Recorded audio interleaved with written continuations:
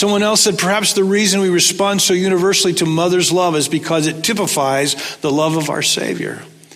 When you feel alone, when you feel like it's dark all around you and you can't feel God's presence, remember this: God will not forget you in the same way that a mother will not forget her child.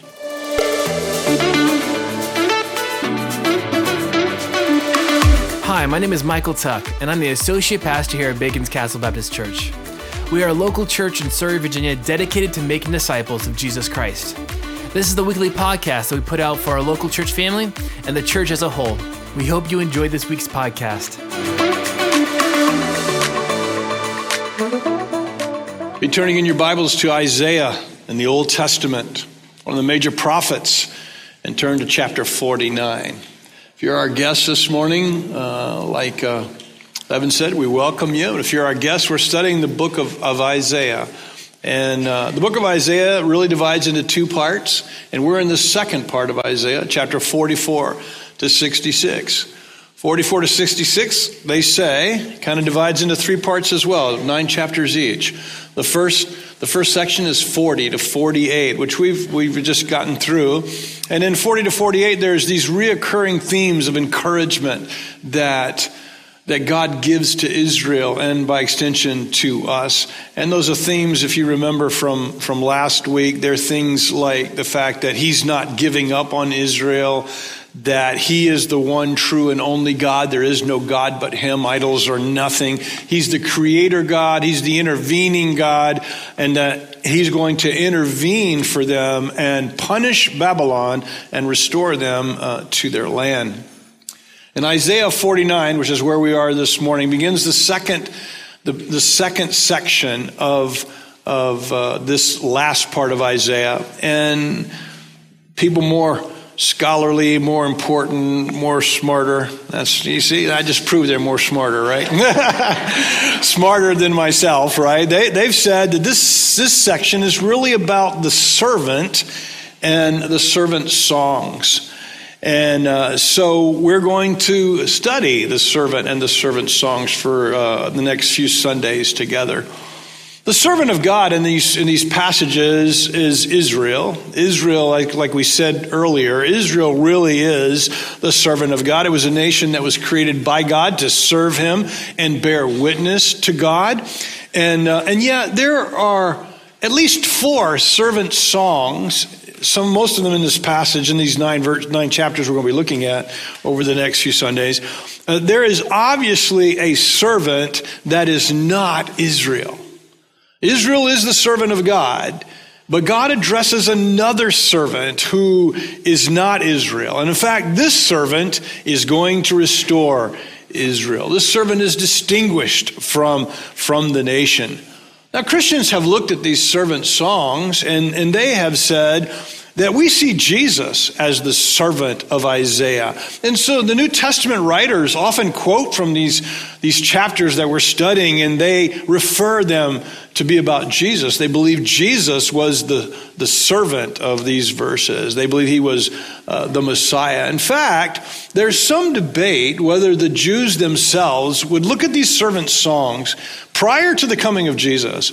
They would look at these servant songs that we're studying, and they would say, we think they're about the Messiah, not just about Israel, right? They're about Israel, but they're also specifically, or more especially, they're about the Messiah, this coming king who's going to come. And there's some evidence that some of the Jewish scholars actually taught that and believed that. And if they did, when the New Testament writers come and they lift these passages from Isaiah and they apply them to Jesus, all they're doing is what the Jewish teachers were doing, and they're saying, hey, we know who the Messiah is. The Messiah, the servant, is actually Jesus. Now, most modern Jewish scholars today and teachers today, they will deny that these servant descriptors are the Messiah. They say they're not about the Messiah, they're all about Israel. And the reason they say that is because these servant songs so powerfully resemble Jesus that it's hard not to draw the corollary truth, right? That this is about Jesus. So most modern Jewish scholars today, they would say none of the servant songs are about Messiah. Because if they are, then it's obvious they're about Jesus. Okay. Now, the first servant song that we looked at already is found in that first section. So it's kind of contradicting the title for these sections, for these chapters. But it's found in chapter 42. We devoted a whole Sunday to that first servant song. And so if you missed it, you can go back and listen to that. Chapter 49, first chapter of the second section, is really the second servant song. And here's what God says about the servant. I'm at verse 5, chapter 49, verse 5. Now says the Lord, who formed me from the womb to be his servant, to bring Jacob back to him, so that Israel might be gathered to him. For I am honored in the sight of the Lord, and my God is my strength. He says, it's not enough for you to be my servant, raising up the tribes of Jacob and restoring the protected ones of Israel. I will also make you a light for the nations, to be my salvation to the ends of the earth. This is what the Lord, the Redeemer of Israel, his Holy One, says to the one who is despised, to one abhorred by people, to a servant of rulers. Kings will see, princes will stand up, and they will all bow down because of the Lord, who is faithful, the Holy One of Israel, and he has chosen you. So the servant in this passage here, in those verses I just read to you, says that he was chosen to be the servant from his mother's womb. Now, us believers in Jesus, we know that Jesus was conceived by God the Holy Spirit in the womb of Mary. And so he was not conceived the way we all have been conceived, but he was conceived differently. But this servant has been the servant from his mother's womb. The servant would be honored by God, and God would be his strength. And again, things the first servant song said about Jesus. Chapter 42 said all of this. And we pointed out, and I point out again this morning, Jesus was honored by God and beloved by God. You remember, this is my beloved Son, in whom I'm well pleased. And you'll remember the Spirit of God coming upon Jesus, and that Jesus was anointed by the Spirit of God, and he did what he did through the power of the Spirit. But most importantly, in the verses I just read you, the servant will bring Israel back to himself. But even more, the servant will be a light to the nations, and he will be the salvation to the ends of the earth. We know that Jesus was God's anointed king, his Messiah, and he, by his life and by his death, brought Israel and the Gentile nations together into one kingdom. And he is our salvation. He's the salvation of all the world. The psalm, or the Isaiah continues, the servant would be abhorred, despised, a servant of rulers. And indeed, Jesus was all of that. This God-man king was a servant of all. In fact, he said, I've come into the world to serve. Paul would say of him that he was made a low servant, even to the point of serving unto death. He was subservient to Pilate and to Herod by his own choice. And yet God says that kings and rulers would bow down to this servant. And indeed, the New Testament writers, though we haven't seen this yet, the New Testament writers say that every knee shall bow and every tongue shall confess that Jesus is Lord, to the glory of God the Father. So we see the New Testament writers telling us that the servant that God is promising is indeed the Lord Jesus. Now, the part that comes next in Isaiah 49 could refer to the nation. Could refer to Israel, the nation, but I believe contextually, I'm going to continue to apply it to the Lord Jesus, and I think you'll see, or to this servant Messiah King, whom I believe you'll see to be Jesus. So let's continue and apply it. I'm going to apply it to Jesus. Verse 8, I will keep you, and I will appoint you to be a covenant for the people, to restore the land, to make them possess the desolate inheritances, saying to the prisoners, come out, and to those who are in darkness, show yourselves. They will feed along the pathways. Their pastures will be on all the barren lands. They will not hunger or thirst. The scorching heat or sun will not strike them, for their compassionate one will guide them and lead them to springs. As God continues, if indeed he's talking about this servant Messiah, and of course the Lord Jesus, here's what he says: I'm going to make you a covenant for the people. And we talked about this in in chapter 42. Jesus said, I am making a covenant with God and you in my blood, with my life. I am going to be this new covenant. His life made the covenant with God for us for eternal life.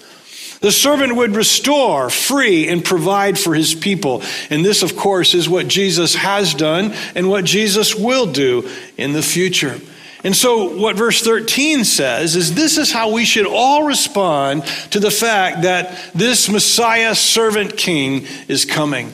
Shout for joy, you heavens. Earth rejoice. Mountains break into joyful shouts. For the Lord has comforted his people and will have compassion on his afflicted ones. You know, God has had compassion on us, but God is going to have even more compassion on us when Jesus comes again. Should I say more compassion?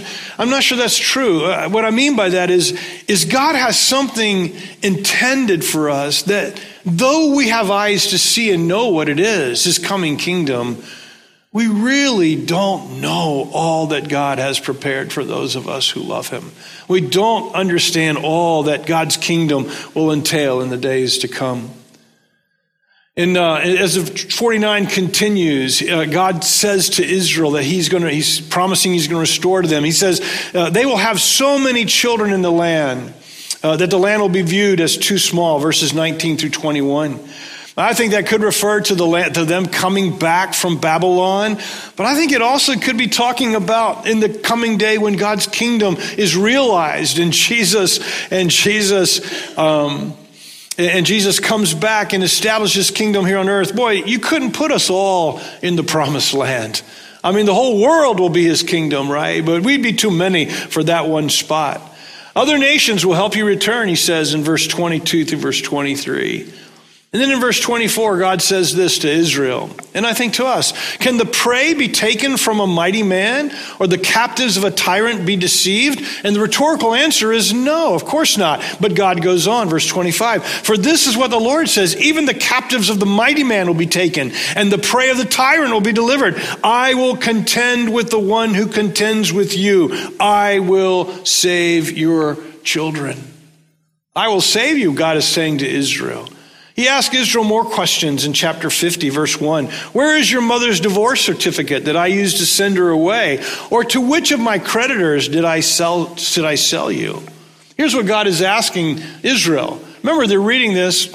Again, for those of you that this is your first time with us, you know, Isaiah is writing this 100 years before Israel will fall and 170 years before God is going to release them from Babylon. So he's writing this 170 years ahead of time. But 170 years from now, God is asking Israel the question, hey, when did I divorce you? When did I sell you, just capriciously sell you? And the answer is, I never did that. He says, I never did that. I never divorced you. I never just sold you capriciously. He says, and this is what he says next. Look at the text. Look, you were sold for your iniquities, and your mother was sent away because of your transgressions. God was telling Israel, I didn't arbitrarily rid myself of you. You're here because you're in this predicament because of your own sin, not because of something that I did capriciously. And that brings us to the third messianic servant song in chapter 50, verse 4. So we're now into one of those servant songs. The Lord God has given me the tongue of those who are instructed to know how to sustain the weary with a word. He wakens me each morning. He wakens my ear to listen like those being instructed. The Lord God has opened my ear, and I was not rebellious. I did not turn back. I gave my back to those who beat me, and my cheeks to those who tore out my beard. I did not hide my face from scorn and spitting. And indeed, if this is speaking 700 years before the Lord Jesus, and if it indeed is talking about a servant Messiah who's coming, then what it tells us is this, that Jesus was listening to the Father. He was not rebellious, right? He was listening to the Father, that God would tell him how to sustain the people and his words to share with the people that might encourage them and brighten them. I've been watching The Chosen the third season from about the middle on, since Thursday season 4 began. And if you've never watched The Chosen, I'm probably going out on a limb. Some of you will probably be mad at me for recommending it. But I'm telling you, to listen to them use the words of Jesus as they do, his words are so encouraging. His words are so encouraging. And that's what the servant would do. His words would be encouraging. He says, I was not rebellious. I did not turn back from what God had for me. I gave my back to those who would beat me, and my cheeks my beard to be plucked out and to be spit on and scorned. And we know that's exactly what Jesus did, right? Again, why would the Jews not see the servant to be someone like the Messiah who they're looking for? Well, the reason they can't do that is because Jesus fits this description so well. Jesus gave his back to be scourged for us. They spat on him. And though it never says in the New Testament that they plucked out his beard, I have a feeling that they did that because of what it says here in Isaiah, in this chapter, and in chapter 53. Yet the servant speaks of his trust and his faith in Yahweh. Verse 7, the Lord God will help me. Therefore I have not been humiliated. Therefore I have set my face like flint, and I know I will not be put to shame. The one who vindicates me is near. Who will contend with me? Let us confront each other. Who has a case against me? Let him come near.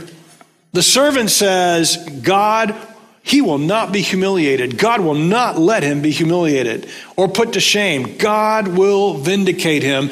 And beloved, that is exactly what God did. God vindicated Jesus. They killed him. They mutilated his body. They buried him in a tomb, and they said, good riddance, we're done. It's over. But it wasn't over. God vindicated Jesus by raising him from the dead. And I'm here today, and I believe you're here today, because Jesus is alive. God vindicated him. And that's what the servant said 700 years before Jesus ever walked onto our planet. And so Isaiah writes of the servant, he set his face like a flint. He set his face like a rock. A flint's a rock. Like a rock towards what? Well, Luke tells us, chapter 9, verse 51, when the days drew near for Jesus to be taken up, he set his face to go to Jerusalem. Now, maybe that's not clear. Maybe you don't know what that means. Here's what that means. Jesus set his face to go to Jerusalem because the time of his death was approaching. The time of his being taken back to heaven was approaching. Rome and the Jews were going to kill him. And Jesus set his face to go to Jerusalem for one purpose, to die for us. Jesus said just a day or so before this, he says, a prophet cannot die outside of Jerusalem. Jesus set his face like a flint to go to Jerusalem to die for the nations. To die for the Jews, to die for the Gentiles, to die for me, and to die for you. He set his face like a flint. And he did, what did he do? He went to Jerusalem and he gave his life, making a covenant with his blood for each one of us. Is it no wonder that the Jews will not say, the Jewish teachers today will not say these servant songs are about the Messiah? I mean, is there no wonder? It's just so clearly marking Jesus. The servant who is to be condemned, killed, and humiliated then says, who has a case against me? Let him come near me. In truth, the Lord God will help me. Who will condemn me? Does that line sound familiar to you? I mean, it's not exactly the same line, but the servant basically is saying this, if God is for me, who can condemn me? If God is for me, who is condemning me? They may kill the servant of God, but God has not condemned me. Here's what the Apostle Paul would write concerning the servant, right? Romans 8:31. What then are we to say about these things? If God is for us, who is against us? He did not even spare his own son, but gave him up for us all. How will he not also grant us everything? Who can bring an accusation against God's elect? God is the one who justifies. Who is the one who condemns? Christ Jesus, Messiah Jesus, the anointed King Jesus is the one who died, but even more has been raised, vindicated. He also is at the right hand of God and intercedes for us. Paul is saying that the servant was Jesus, and God did not condemn Jesus, but raised him from the dead. And in the same way that he restored Jesus' life, he's going to restore your life and my life. God will not condemn us. And so Paul began this conversation in Romans with this. Therefore, there is now no condemnation for those who are in Christ Jesus. There is no condemnation for those of us that are in the Lord, because the law of the Spirit of life in Christ Jesus has set us free from the law of sin and of death. Now, this is the good news. And when we exercise faith in Jesus, God puts us in Jesus. Now listen, your faith, listen to me, your faith doesn't put you in Jesus.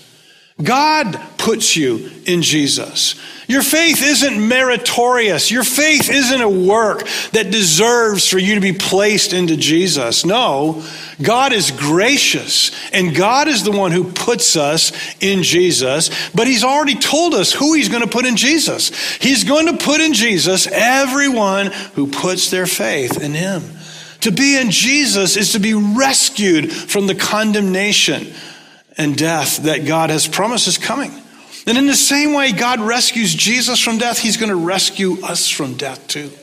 In the same way he raised Jesus from the dead, he's going to raise us from the dead. In this last part of the chapter, God asked the question, who among you fears the Lord and listens to his servant? Who among you walks in darkness and has no light? Let him trust in the name of the Lord. Let him lean on his God. Now, this appeal is a challenge. This appeal is a challenge to those who trust in God and who trust in his servant. And this is what he says.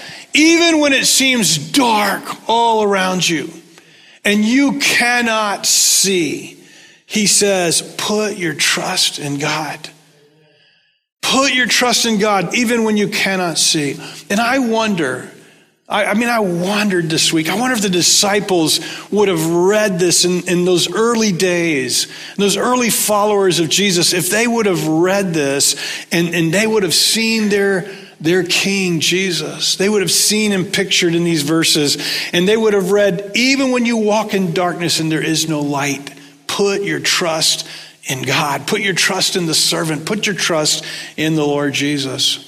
Now, I don't know about most of us who follow Jesus, but I do know for many of us, and maybe it is most of us, maybe it's all of us, there are times when it feels like we're walking in darkness. It feels like I cannot see. It feels like I cannot sense God's presence in my life. I remember there was a season in our lives where Ann described her life at the time as, I just feel like I'm walking in darkness. And I tell you what, I've had that myself personally. Maybe not at the same time she had it, but I have felt like there are times when I can't feel the presence of God. And I feel like I don't know what to do or where to go. And here's what God is saying. Trust me even when you can't feel me.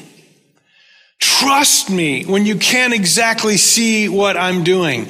And here's what I mean by trust. When he says trust me, here's what I think God wants us to trust. Trust that I love you.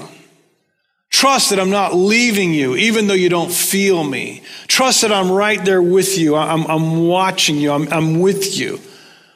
Listen to my servant. Do what he's told you to do, even when you can't see it or feel it. Just follow my servant.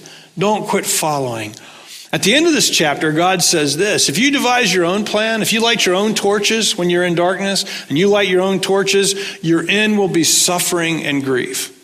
If you light your own torches to follow your own path because you can't see, he said, you're going to end up in suffering and grief. Instead, listen to my servant. Listen, trust in me, even when it feels scary or it feels so dark and so bleak. And that brings us to the end of chapter 50, and we're going to stop there, but we're going to return back to chapter 49 to a specific message for us. when we're in times like I'm describing, when you're in a time where you feel like it's darkness all around. And I happen to know some of you feel that way. And the reason I know that is because you told me. And the reason I know it also is because I got eyes and I can see. And I know it's a dark time. It's maybe a scary time. Now, I'm indebted to H.B. Charles for helping me see what I'm going to share with you right now. But in chapter 49, verse 13, go back to that if you have your Bibles open. And 49:13 says, "Shout for joy, you heavens. Earth rejoice. Mountains break into joyful sounds, for the Lord has comforted his people and will have compassion on his afflicted ones." So here we have the promise of this Messiah servant. We have the promise of God's rescue of Israel. And God says, man, our response to that should be shout for joy, everyone. All the nations, shout for joy because of what God is going to do. Every creature under heaven should praise the Creator with joy because of what he's going to do. But the people of God, personified by the city of Jerusalem. That's what Zion represents the city of Jerusalem. Jerusalem represents the people of God. The people of God have said, the Lord has abandoned me. The Lord has forgotten me. God promised his servant would deliver them. But the people of God do not believe the promise of God. Unable to see past their circumstances because their circumstances are so painful. And their circumstances are so dark that they're unable to see. And so they say, God has forsaken me. God has forgotten me. Now, their situation made them feel like God had forsaken them. I mean, it's kind of ironic, isn't it? They're in the situation they're in because they have forsaken God, and yet they feel like God has forsaken them. It's actually the other way around, right?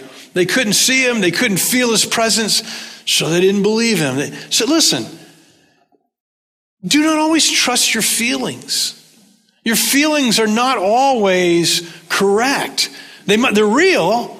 Your feelings are real. Every time you feel something, it's a real feeling. But just because it's real doesn't make it right.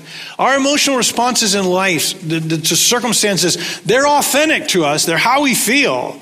But that doesn't mean that they're accurate.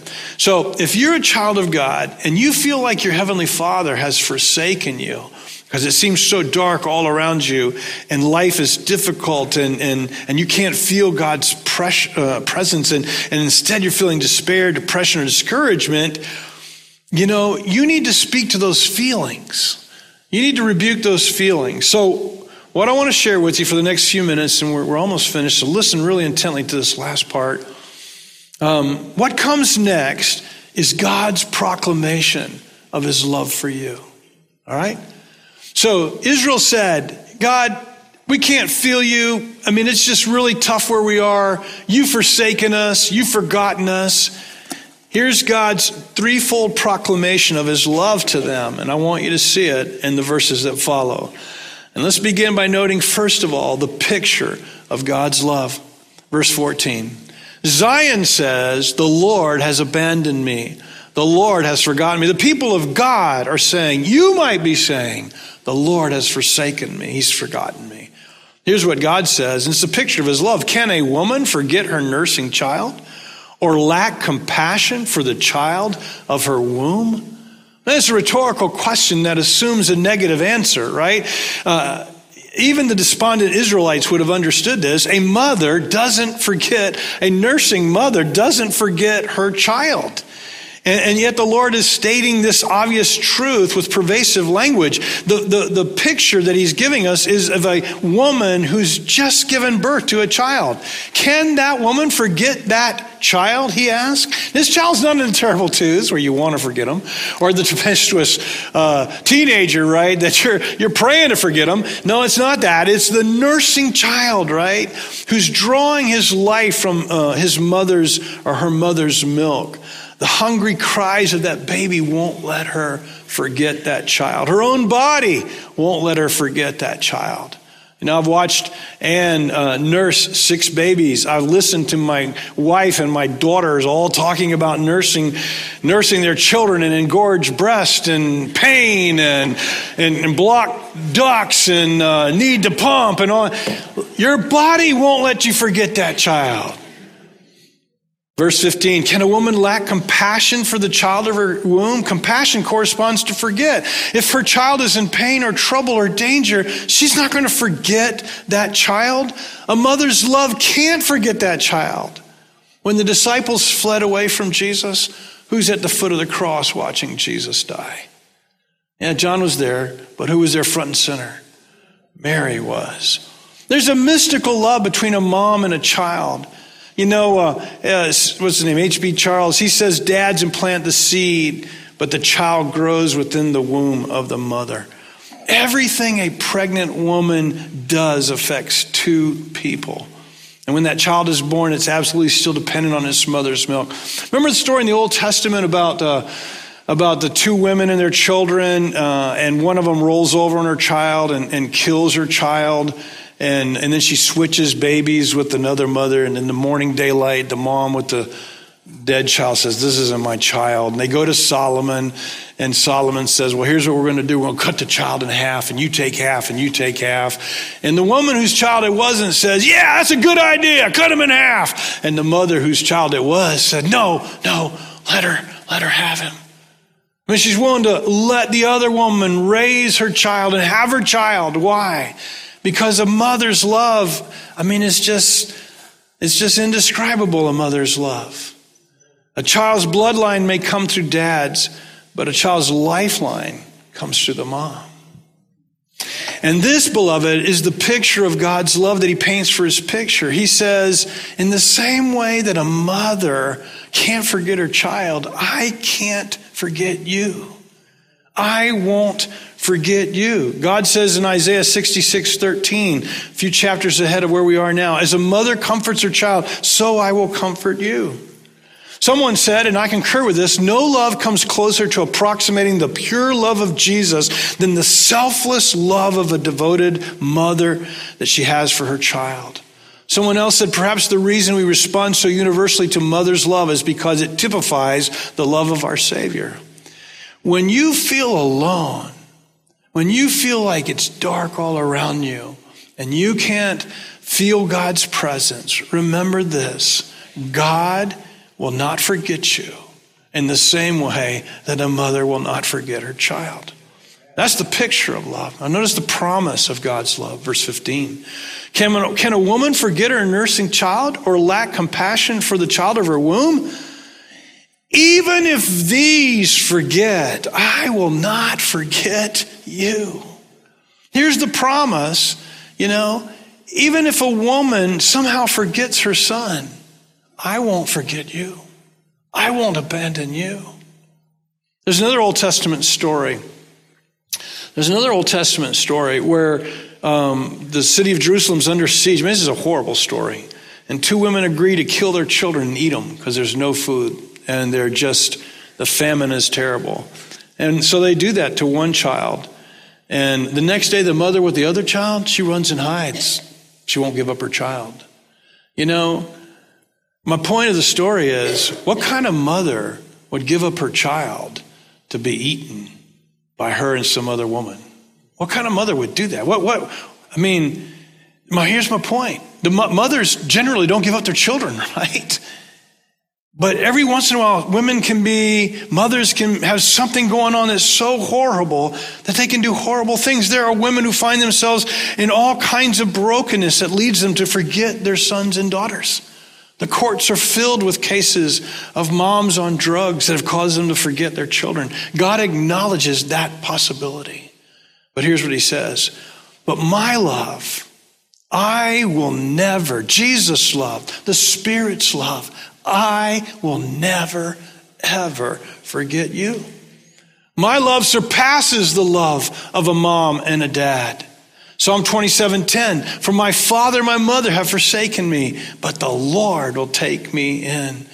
Psalm 49:15 is a weighty promise. I will not forget you. And this is a promise first to Israel, and then it's a promise to the church. But listen, it's a promise to you if you trust the Lord.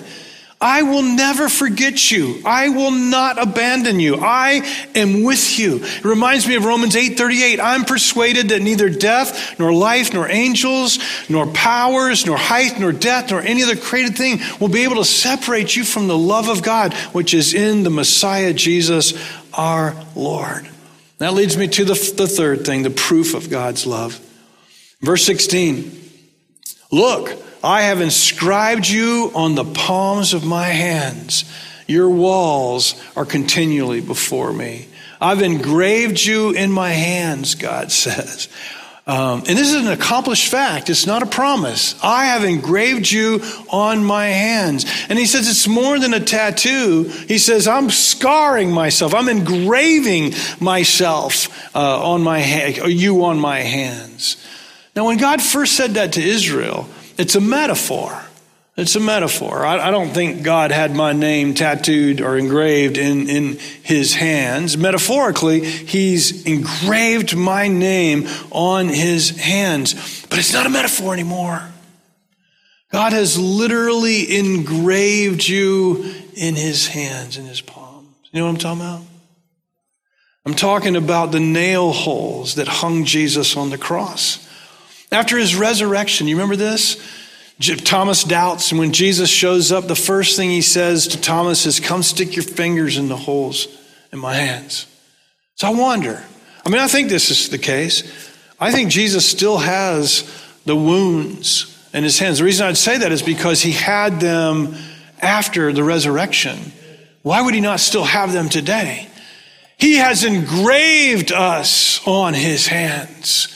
The hands of the God-man, the hands of God who became human. We are engraved on his hands, the covenant that he made with us with his life. Verse 16, look, I have inscribed you on the palms of my hands. Your walls are continually before me. In the ancient world, the walls, they represented the defense strategy around your house or around your city, right? And it represented your strength and your stability and your well-being and security. And God is saying, I've always got my eyes on your walls. I've always got my eyes on your life. I'm always watching you. I'm always seeing you. Despite what people might think, I've got my eyes on your walls. I see you. I won't forget you. Jesus told us, he said, not one bird falls from the sky without God knowing it. You remember what he said next? And aren't you so much more valuable than the birds? Aren't you so much more valuable than them?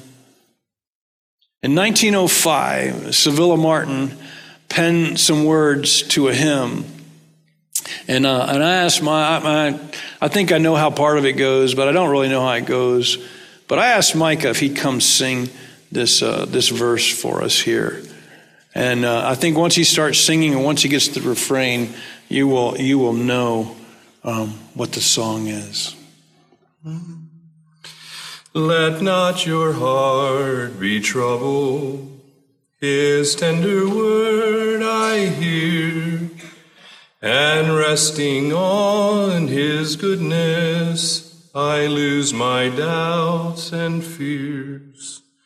Though by the path he leadeth, but one step I may see, his eye is on the sparrow, and I know he watches me.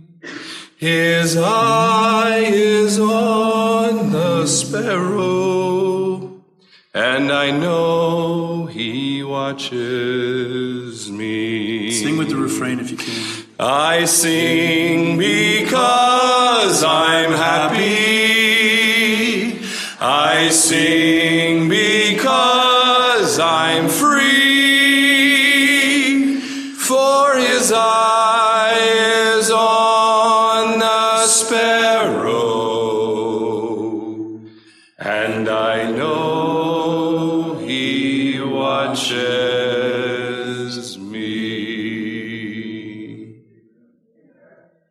So listen to me. If you are feeling in the dark, if you're feeling like you're all alone and maybe you're discouraged, let the Spirit of God, let him fall fresh on you this morning. Let him fall fresh on you this morning and remind you of his great love for you. He's like the mother. He hasn't forgotten you. He's more than the mother. He will never abandon you. And his eyes are on your walls, and you are engraved on his hands.